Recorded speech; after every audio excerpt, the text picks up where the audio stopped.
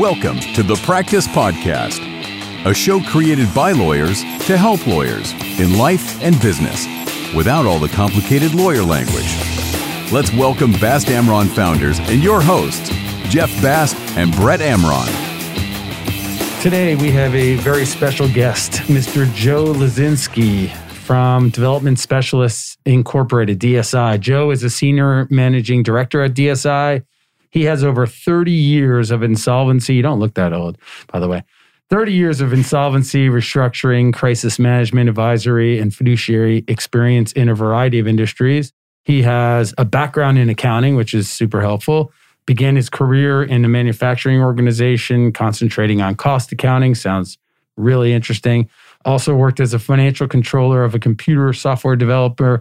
But today he concentrates on debtor advisory work, managing and operating distressed businesses as a chief restructuring officer or a chief financial officer or advisor. And he serves in a variety of fiduciary capacities in Chapter 11 cases, Chapter 7 cases, receiverships, assignments for the benefit of creditors. He serves as a liquidating trustee.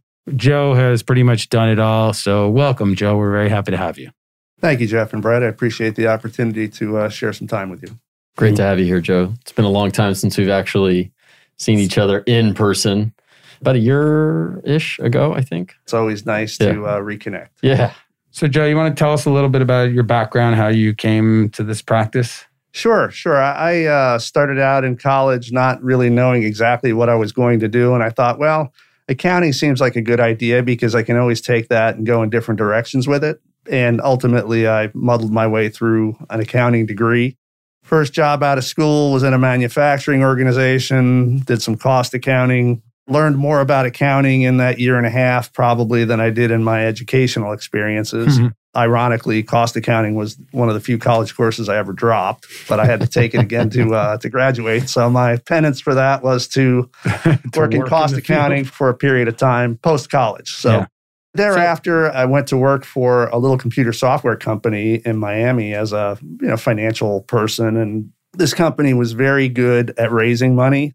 They were excellent at spending money, but they never made a dime. They were always raising money and going on to the next big thing. And, they were a startup before startups were a thing. And they were very, very astute at trying to spin together a good deal to go public and everybody was going to be rich. But ultimately, the board of this company really bought into some of the products. They were doing PC-based products that were essentially computerized books back in the mid-1980s, which was fairly cutting-edge stuff. And they had some big publishing company clients and a few other managerial kind of clients that liked the product, but the product really didn't ever reach any commercial success. And so the board brought this company from Chicago in. The board members were guys who were predominantly from Illinois, and they brought this group, DSI, Development Specialist, a guy named Bill Brandt, in to kind of kick the tires on this company. And Bill's a fairly dynamic guy who cut his teeth working in troubled businesses. And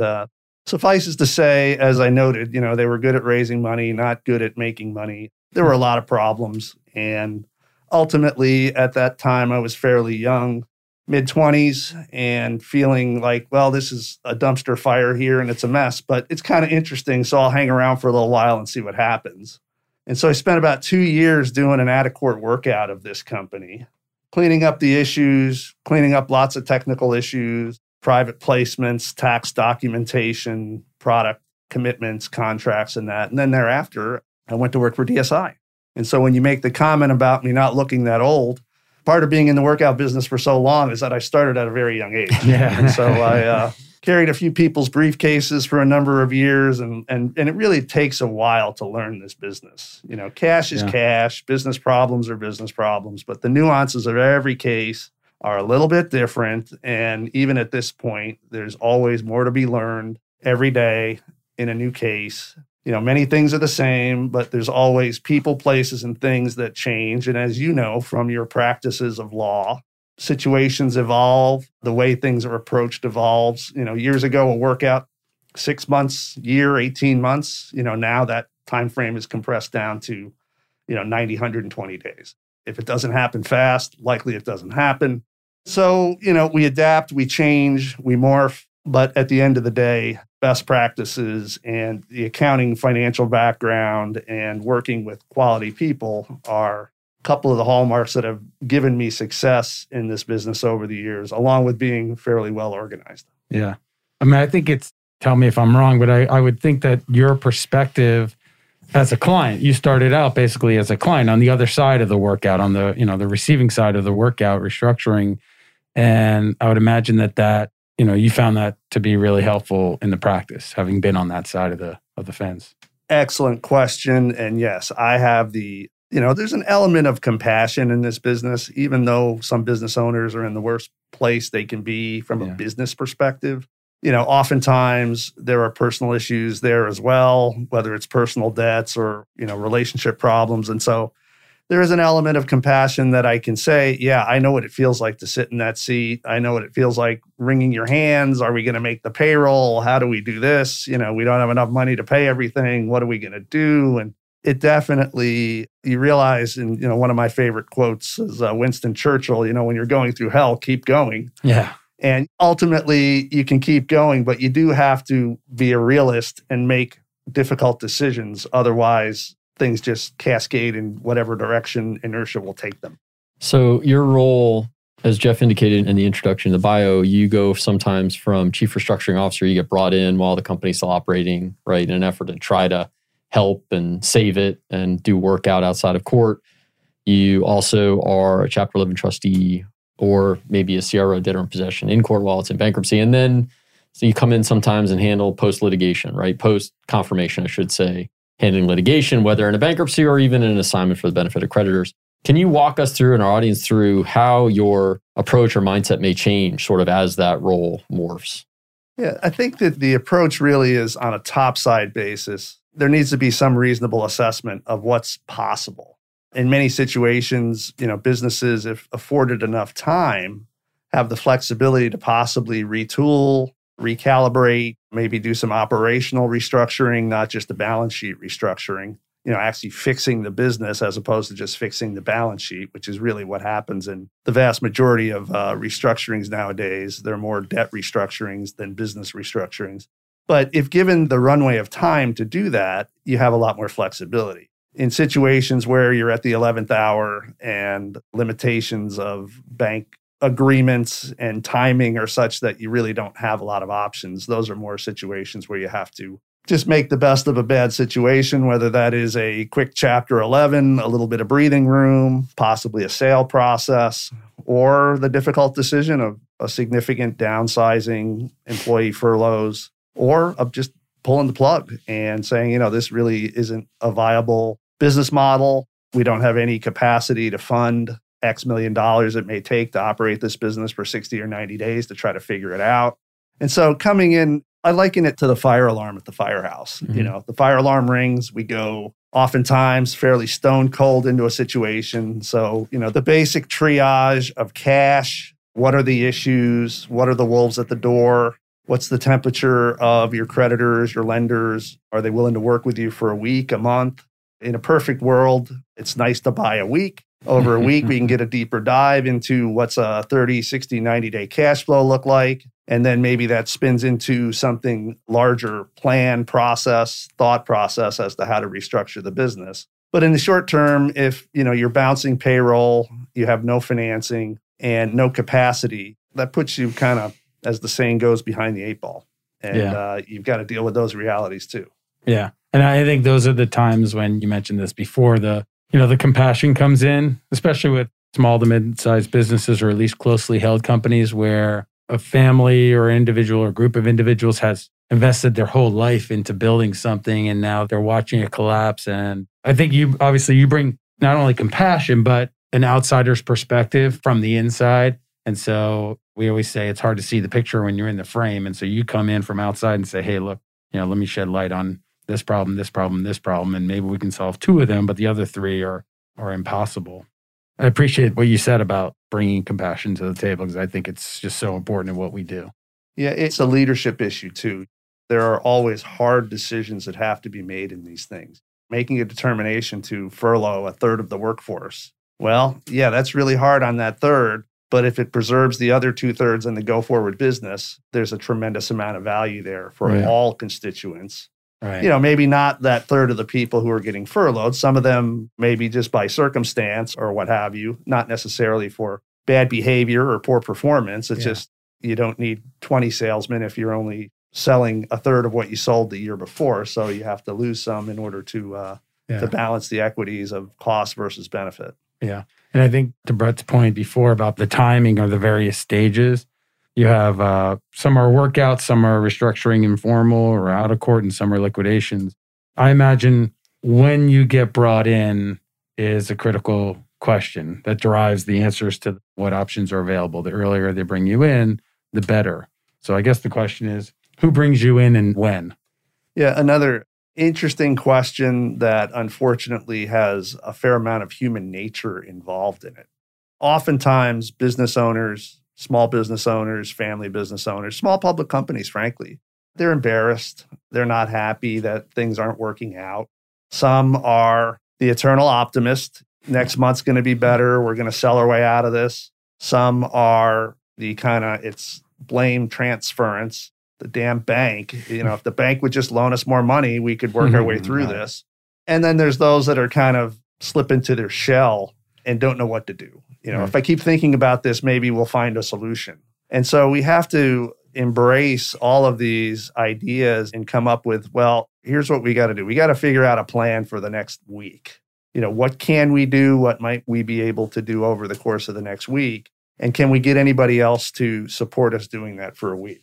Typically, when someone new is invited into the process, a third party, typically lenders or major creditor constituencies will give a little bit of deference to have an independent set of eyes and ears because, as we know, they don't want to be arbitrary and they don't want to open themselves up to any potential exposure for litigation of pushing the business over the edge of the cliff. If the business is hanging at the edge, they frankly would rather have the business fall on their own.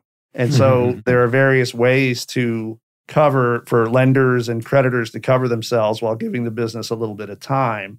And unpacking that suitcase of all those issues, it's fun, it's exciting, but it's also a pressure cooker and it's stressful at times because you have to make a lot of long-range decisions with a very limited amount of information. So for those that are listening, either the lawyers or potential fiduciaries that maybe clearly don't have the experience you have, what are some key pointers that you would give them when there's a bankruptcy filing and a fiduciary has been appointed, either an 11 trustee, a 7 trustee, or even a receivership or an assignment, right? Where you're a court-appointed fiduciary and you're now in, and where do you go from there? What do you do to try to get a great handle on what's going on? What are the issues, the empathy, compassion you talked about, and then looking forward as to your, the goals, like what are the goals in the case?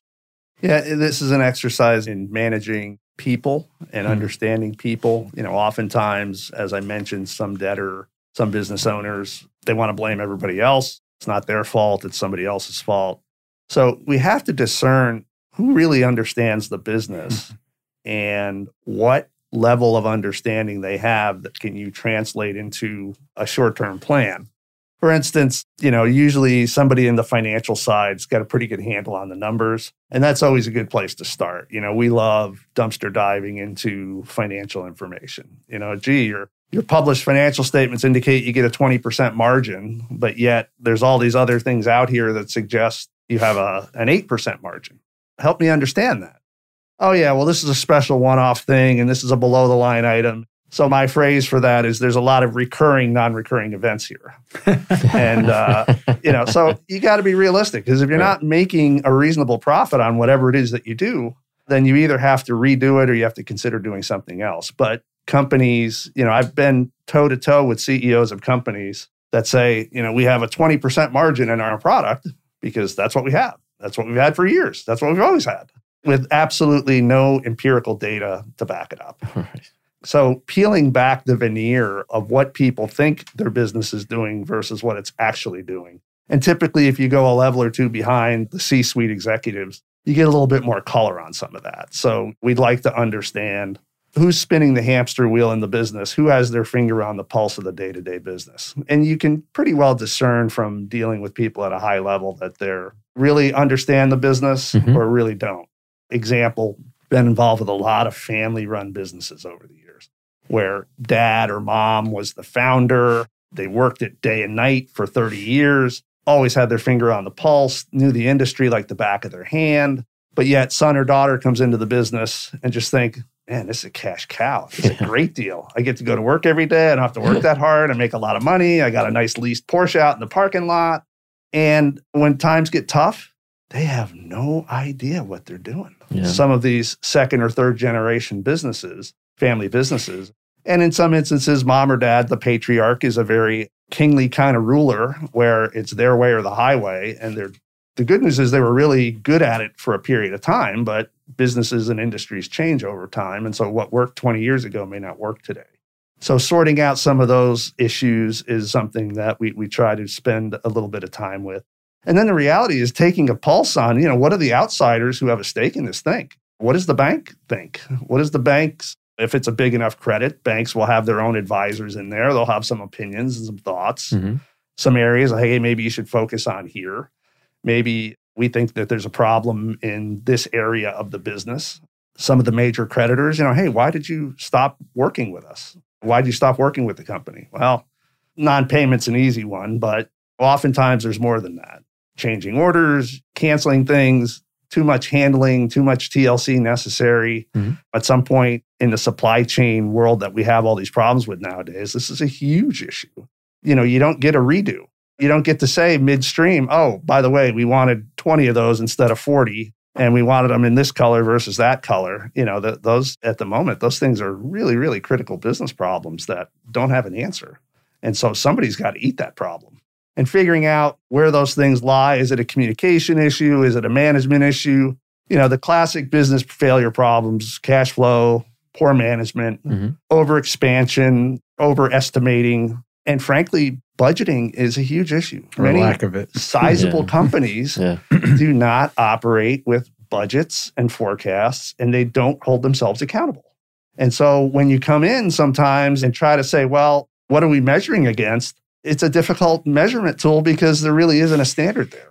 And I imagine, to Brett's question about what the ownership should be thinking about when you're appointed, I imagine that in the majority of court appointments, so where you're appointed, meaning there was a fight, typically there's a fight, somebody's moving for the appointment of a Joe Lazinski, a bank, a lender, some creditor group, and the company's fighting it, you get appointed, and you're viewed as the enemy, but really you're not.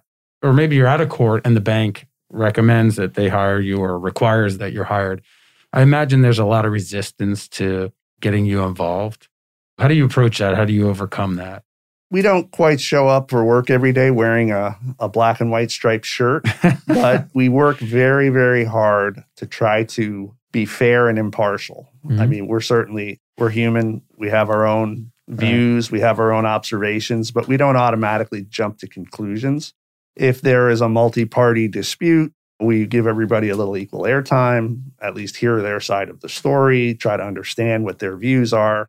In some instances, the parties agree on the appointment of a fiduciary, and in other instances, the fiduciary is kind of jammed down their throat. And of all of the kinds of cases I've had over the years, you can pretty well line up, the bank parties, the creditor parties, the bondholders, everybody along the capital stack's got their own little agenda. And that doesn't dramatically change from case to case. But what does change from time to time is how you manage through that. Some of the nastiest cases I've ever been involved in were what I would call business divorces, 50-50 shareholder disputes. Yeah. There was one case in particular I had years ago. It was a receivership case where both parties agreed to the appointment of a receiver. I was vetted by both sides. I got appointed as a receiver. And immediately, it was a father and a son who worked together for 40 years. Dad came to son one day and said, I want you to buy me out. I think my share of the business is worth $4 million. Please write me a check. Son said, Dad, I love you, but no way, no how. Right. And Dad just went crazy and said, well, if you're not going to buy this business from me, I'm going to destroy it. Oh, and so they started fighting Oh, man. and litigating, and they litigated for a couple of years. And, there's an obscure statute in the Florida statutes about deadlocked shareholders and disputes. And so I got appointed via that with very little detail as to what my duties were. I was handed a viable ongoing small business where I got put into a love triangle. If I agreed with dad, son was not happy. If I agreed with son, dad was sending me letters saying he was going to sue me for not discharging my duties. Ultimately, we took this business apart. We made interim shareholder distributions before the case was over because there was so much money in the bank. I mean, it was a viable business. But yet, after about 2 years, the court was kind enough to approve and allow my fee and let me out with no further need to do anything. Father and son went on to litigate with each other for at least 2 more years thereafter and probably spend most of their gains from the years that they worked together fighting each other as opposed to putting it into their childhood dream of doing something else or putting it into some other charitable purpose. They just agreed to disagree with each other, and it was just mean-spirited and nasty. It was one of the nastiest cases I've had in 30 years. Business divorces are nasty, but family business divorces are they're the nastiest, right? I mean, because you get the family issues involved and sides pitting, one against the other, and you get caught sometimes in the middle, like you said, and that's where the nuance and the compassion comes in. But really understanding what your role is there is super important, right? Because what am I here for? Why am I here? And let me focus on trying to get that done and try and get out if I can, or try to bring the parties together, right? I know there's probably some times where you're in that situation and maybe you're acting like the mediator almost. Excellent point. And there's another leg to that stool too, and that is the court. Yep. Many times you'll have a court that is very knowledgeable and understanding of the strengths and weaknesses of the parties. Mm-hmm. And ultimately, as a fiduciary, you're an officer of the court. And so ultimately, my biggest audience is not shareholder A or shareholder B. It's the judge and making sure that I'm discharging my duties both to the best of my ability, but also in line with what the court's views and thinking are. So if the court is going to support what I'm doing, it makes life a lot easier. But I've been involved in several state court matters where the judge is really not, and I say this, I don't mean to disparage state court judges, but the quality of judges sometimes a little better, a little worse. Mm-hmm. Some judges like to work, some don't. And I've been in a few matters where the judge would never resolve anything and just kick the can down the road, assuming the parties are going to go out and solve it on their own. And when you're in these really, really heated disputes, that just takes longer and costs more because there's no real desire to resolve it. Yeah, and you'd wish sometimes judges would read the room a bit on some of those cases when realizing that the parties are not going to just go out and solve it themselves. Like they need some assistance. And that's where you would come in or the court would come in to try and help with that. But you do bring up a good point too about even though I'm not a mediator, I don't do mediation work, I'm not a lawyer, but mediation is a very viable, usable tool these days to resolve more than just nasty disputes. I mean, there's a lot of quality mediators there who can, in a reasonably short period of time, dial into what the real issues are. Yeah. And, a good mediator will push both sides with the weaknesses of their case and hopefully push them towards the center. And so I've had pretty good success over the last 10 years or so resolving things that were pretty difficult to resolve through mediation.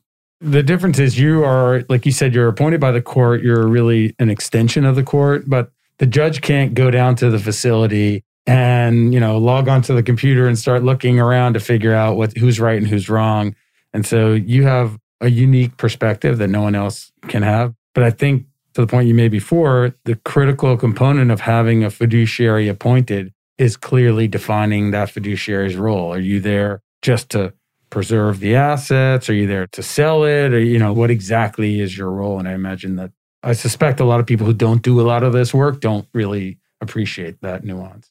One of my favorite stories a lawyer told me once was a judge. He was filing on behalf of a lender. He was filing an action and asking for the appointment of a receiver and proposed somebody to be the receiver. And the judge struck out that name and inserted the name of his brother-in-law's son or whatever, who was a professional bowler, to be the receiver of this company. Was it a bowling alley? Was the company? Oh my God. But that's life. There are curveballs that come at you occasionally. Yeah. And you have to be ready because you just don't know occasionally what's going to happen next. And, good things happen. We've had cases that had limited assets but they had key man life insurance and one of the officers died.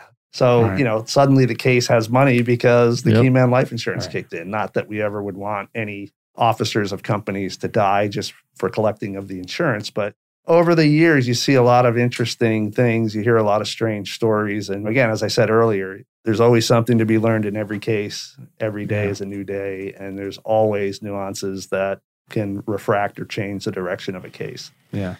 I'd imagine that no two cases are the same for you. Is that a fair assessment? That is an assessment, although I will say from time to time, you see fact patterns and say like, ooh, I've been to this movie before. Right. Boy, it didn't work out very well the last time, Right. so I might want to do things a little differently this time, anticipating pitfalls or potholes that may be coming down the road. Sure. Some may be sexier than others, but In some of our cases, you might have encountered the same fact pattern, but if the personalities are different, if it's this fact pattern, but this one's a father-son, the other one's, not a father-son, they can resolve differently. And I mean, I've seen instances where the same lender in different cases acts in an entirely different manner.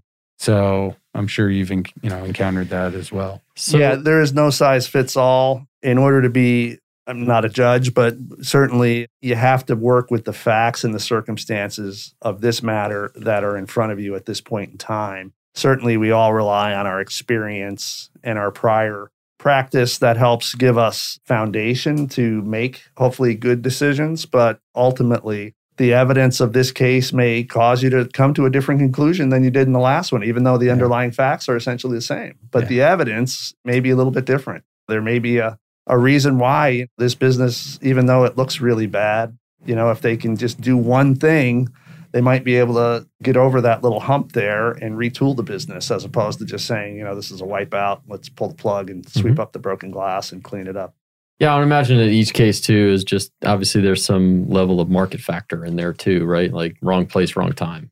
If suddenly you're in certain kind of business and I don't know, a pandemic hits and everything shuts down and you can't withstand enough cash, like nobody would have that kind of cash on hand for a small business perhaps and not ride it out. So yeah, the good news is if everybody's in the same bad place in your industry at the same time, that's a decent fact. Yeah. If many of the people in your industry are doing really, really well and you're not, that shines a spotlight on there's something going on with your business model that may not be suitable or workable in this current environment. Again, going back to the basics of expansion, over expansion, cash, liquidity, poor choices, poor management. So as we sit here, January of 2022, starting the new year, hopefully moving beyond COVID at some point, where do you see sort of the economy or sort of the insolvency industry, if you will? Where do you see some soft spots where things may start to perk up a little bit? Everybody in the industry has been awaiting the crush of business that hasn't come. Yeah. I think that the government stimulus programs and government gifting of monies to various people and businesses has generated a significant cause for most businesses to be very static. When I say static, I mean they're not moving forward or moving backwards. They're just static. Historically, there's a turnover in most every industry every year. The bottom 10, 15, 20% of businesses get cleaned out. Investors move their monies to other investments. And, that's a natural capitalist cycle. And I think the last 2 years and the trillions of dollars of money that's been out there, interest rates being as incredibly low as they are, and lenders not wanting to take back lots of troubled assets all in one lump, has kind of caused a malaise where everybody wants to just wait a little bit longer and try to figure this out. And so a lot of businesses that should have been gone a year or two ago are still hanging by their fingernails because of government funding in part. A lot of lenders have been willing to forbear because, they probably have quarterly earnings. A lot of them moved a lot of loans into non-accrual status. And apparently in the last quarter, some of them are moving some of that money back out because the loan losses haven't been as great as they would have expected. But ultimately, I think the normal reality has to return at some point. Interest rates have to go up at some point. Government stimulus appears to be tapering. And I think a lot of businesses that are out there will start to clean up the lower echelons of those industries. And I think that will happen partially with an increase in liquidations. We have not had a robust Chapter 11 restructuring business over the last 18 months or so, but the liquidation business seems to be picking up the opportunities to do. We're not talking about put a padlock on it and sell it kind of liquidations. We're talking about high-end liquidations, businesses that had tens or hundreds of millions of dollars invested in them. They have fancy intellectual property and some reasonable assets, but at the moment, they don't have the capacity to fund going forward. Mm-hmm. So there's a lot of businesses like that I think are going to be failing over the course of the next year or so. And that will then, I think, initiate another wave of new business opportunities where others take on some of these failures and take them to the next level or put it in a new business model or have a different business plan to leverage the value of those assets in a different way. The traditional industries, who knows? Retail seems to be on the mend after having a terrible time. The hospitality industry is up and down. Labor shortages is just a challenge that everybody's suffering with. That's not put upon anybody in particular. And I think just that's got to smooth out. And it's probably going to take a year or more for those kinds of issues to kind of smooth out to get back to a regular or normal economy, if there is such a thing. That's a darn good answer. Yeah. I got to tell you, I think you hit the nail on the head right there. It's a lot more than just the government stimulus, and I know you recognize that. I agree. I think we've been on pause basically for 2 years. I think in the beginning of the pandemic, our phones were ringing off the hook, everybody panicking and freaking out. And, we talked to a lot of people, and then they realized there was stimulus, there was some sympathy out there, some uncertainty and surprise, but eventually all that stuff's wearing off. It's going to wear off, and we're going to see some failure. I think what happened is a lot of businesses closed just quietly overnight, essentially, without the typical fanfare that we might otherwise see. But I agree that the flood's coming. And I think some of the labor shortages and even just the COVID sick outs, if you will, right? Like I don't know about you, I've gone to some restaurants, tried to order, and they're closed or they're only doing online because they can't staff the restaurant. And how long can a small business withstand that, And so I think there'll be some of that. And same thing with stores, retail, small stores. How long can they withstand that? Yeah. And you got to pay more for staffing, and you have to pay more for electricity and food for a restaurant, and how much can you really pass on? So, it's real. Yeah, I'm an old school kind of guy. I like a little personal service. It's nice to go out to a restaurant and be served in that, but these days it's tough. It is. It's tough to even a couple of the nicer places that I frequent from time to time. Service is not that good. Yeah, the training's not that good. And I'm old and I'm spoiled, but there's an opportunity there too. Yeah. Yep. There's an opportunity for not everyone is going to be a college graduate MBA who's going to go work in the high-tech industry and become a mover and shaker. There certainly are a lot of jobs in our economy that were never intended to be family of four primary wage earner jobs. Right. When I worked for minimum wage as a teenager, I was a teenager. It was pocket money. The notion that the minimum wage is something that should feed a family of four is tricky. Yeah. There's just, those are entry-level jobs, and I get it. They're bad jobs. Nobody wants to be a bus person or a dishwasher or what have you for $9 or $12 an hour. But at some level, the economy is really difficult to sustain paying those jobs $30 an hour, because then everybody who's making $30 an hour should get $50 an hour. Right, yeah. And, unfortunately, over the last 30 years, we've offshored a lot of our middle-class job base. And, if there's a long-term impact on our economy here, it may be to bring some of that manufacturing back, both to sustain the supply chain. And I think Toyota hit it on the head when they said we've switched from just-in-time inventory to just-in-case. And so they, like many businesses, are now not worrying about, okay, we're going to make it on Wednesday, the parts will show up on Tuesday. They're going to make it on Wednesday. The parts were here 6 months ago because we want a 6-month supply of these critical parts in order to make what we make, in order to maintain our budgets and cash flows and forecasts and so on and so forth. And so, the automotive chip business has gotten a tremendous amount of airtime. And I think that automotive chips, every car has hundreds, if not thousands of them, and they're very, very cheap. And so in an economy where you have limited resources and limited labor, they're not making the cheap chips. Yeah. They're making the expensive Yeah, ones. sure. They're Yeah, making the ones stuff that go cheap. into video game Yeah, consoles. the gaming consoles. Yeah, that cost, exactly. $200 a chip instead of $6 a chip. Mhm. Yeah. And so from what I read, forecasts, it's probably another year or more before some of that supply chain settles out. But bringing some of those manufacturing jobs back to the U.S. and bringing some of the pharmaceutical jobs back to the U.S. would create more stability in our supply chain, will also create more mid-level jobs in our economy, which really has been a problem. I mean, the news media loves to report on how the richest people in the world are getting richer and, everybody else is getting poorer. And that is a fact. I don't dispute it. But America has always been a country of innovation, creativity, and capitalism. So there's a huge void there to be filled. And the race is on to see who's going to fill it. That's the exciting part. Right. Unfortunately, it may take 5 or 10 years to realize that. Right. But like where the innovation is and like what's next, Right. You can't just build a chip factory next week. Yeah. Probably is a 5-year project. Sure. So should we have you back in 5 years when we can see if your prognostication was... I'm just kidding. Joe, this is really great. Yeah. Really enjoyed having you on here. I always enjoyed talking to you. Always enjoy working with you. Hopefully we have some opportunities in the near future.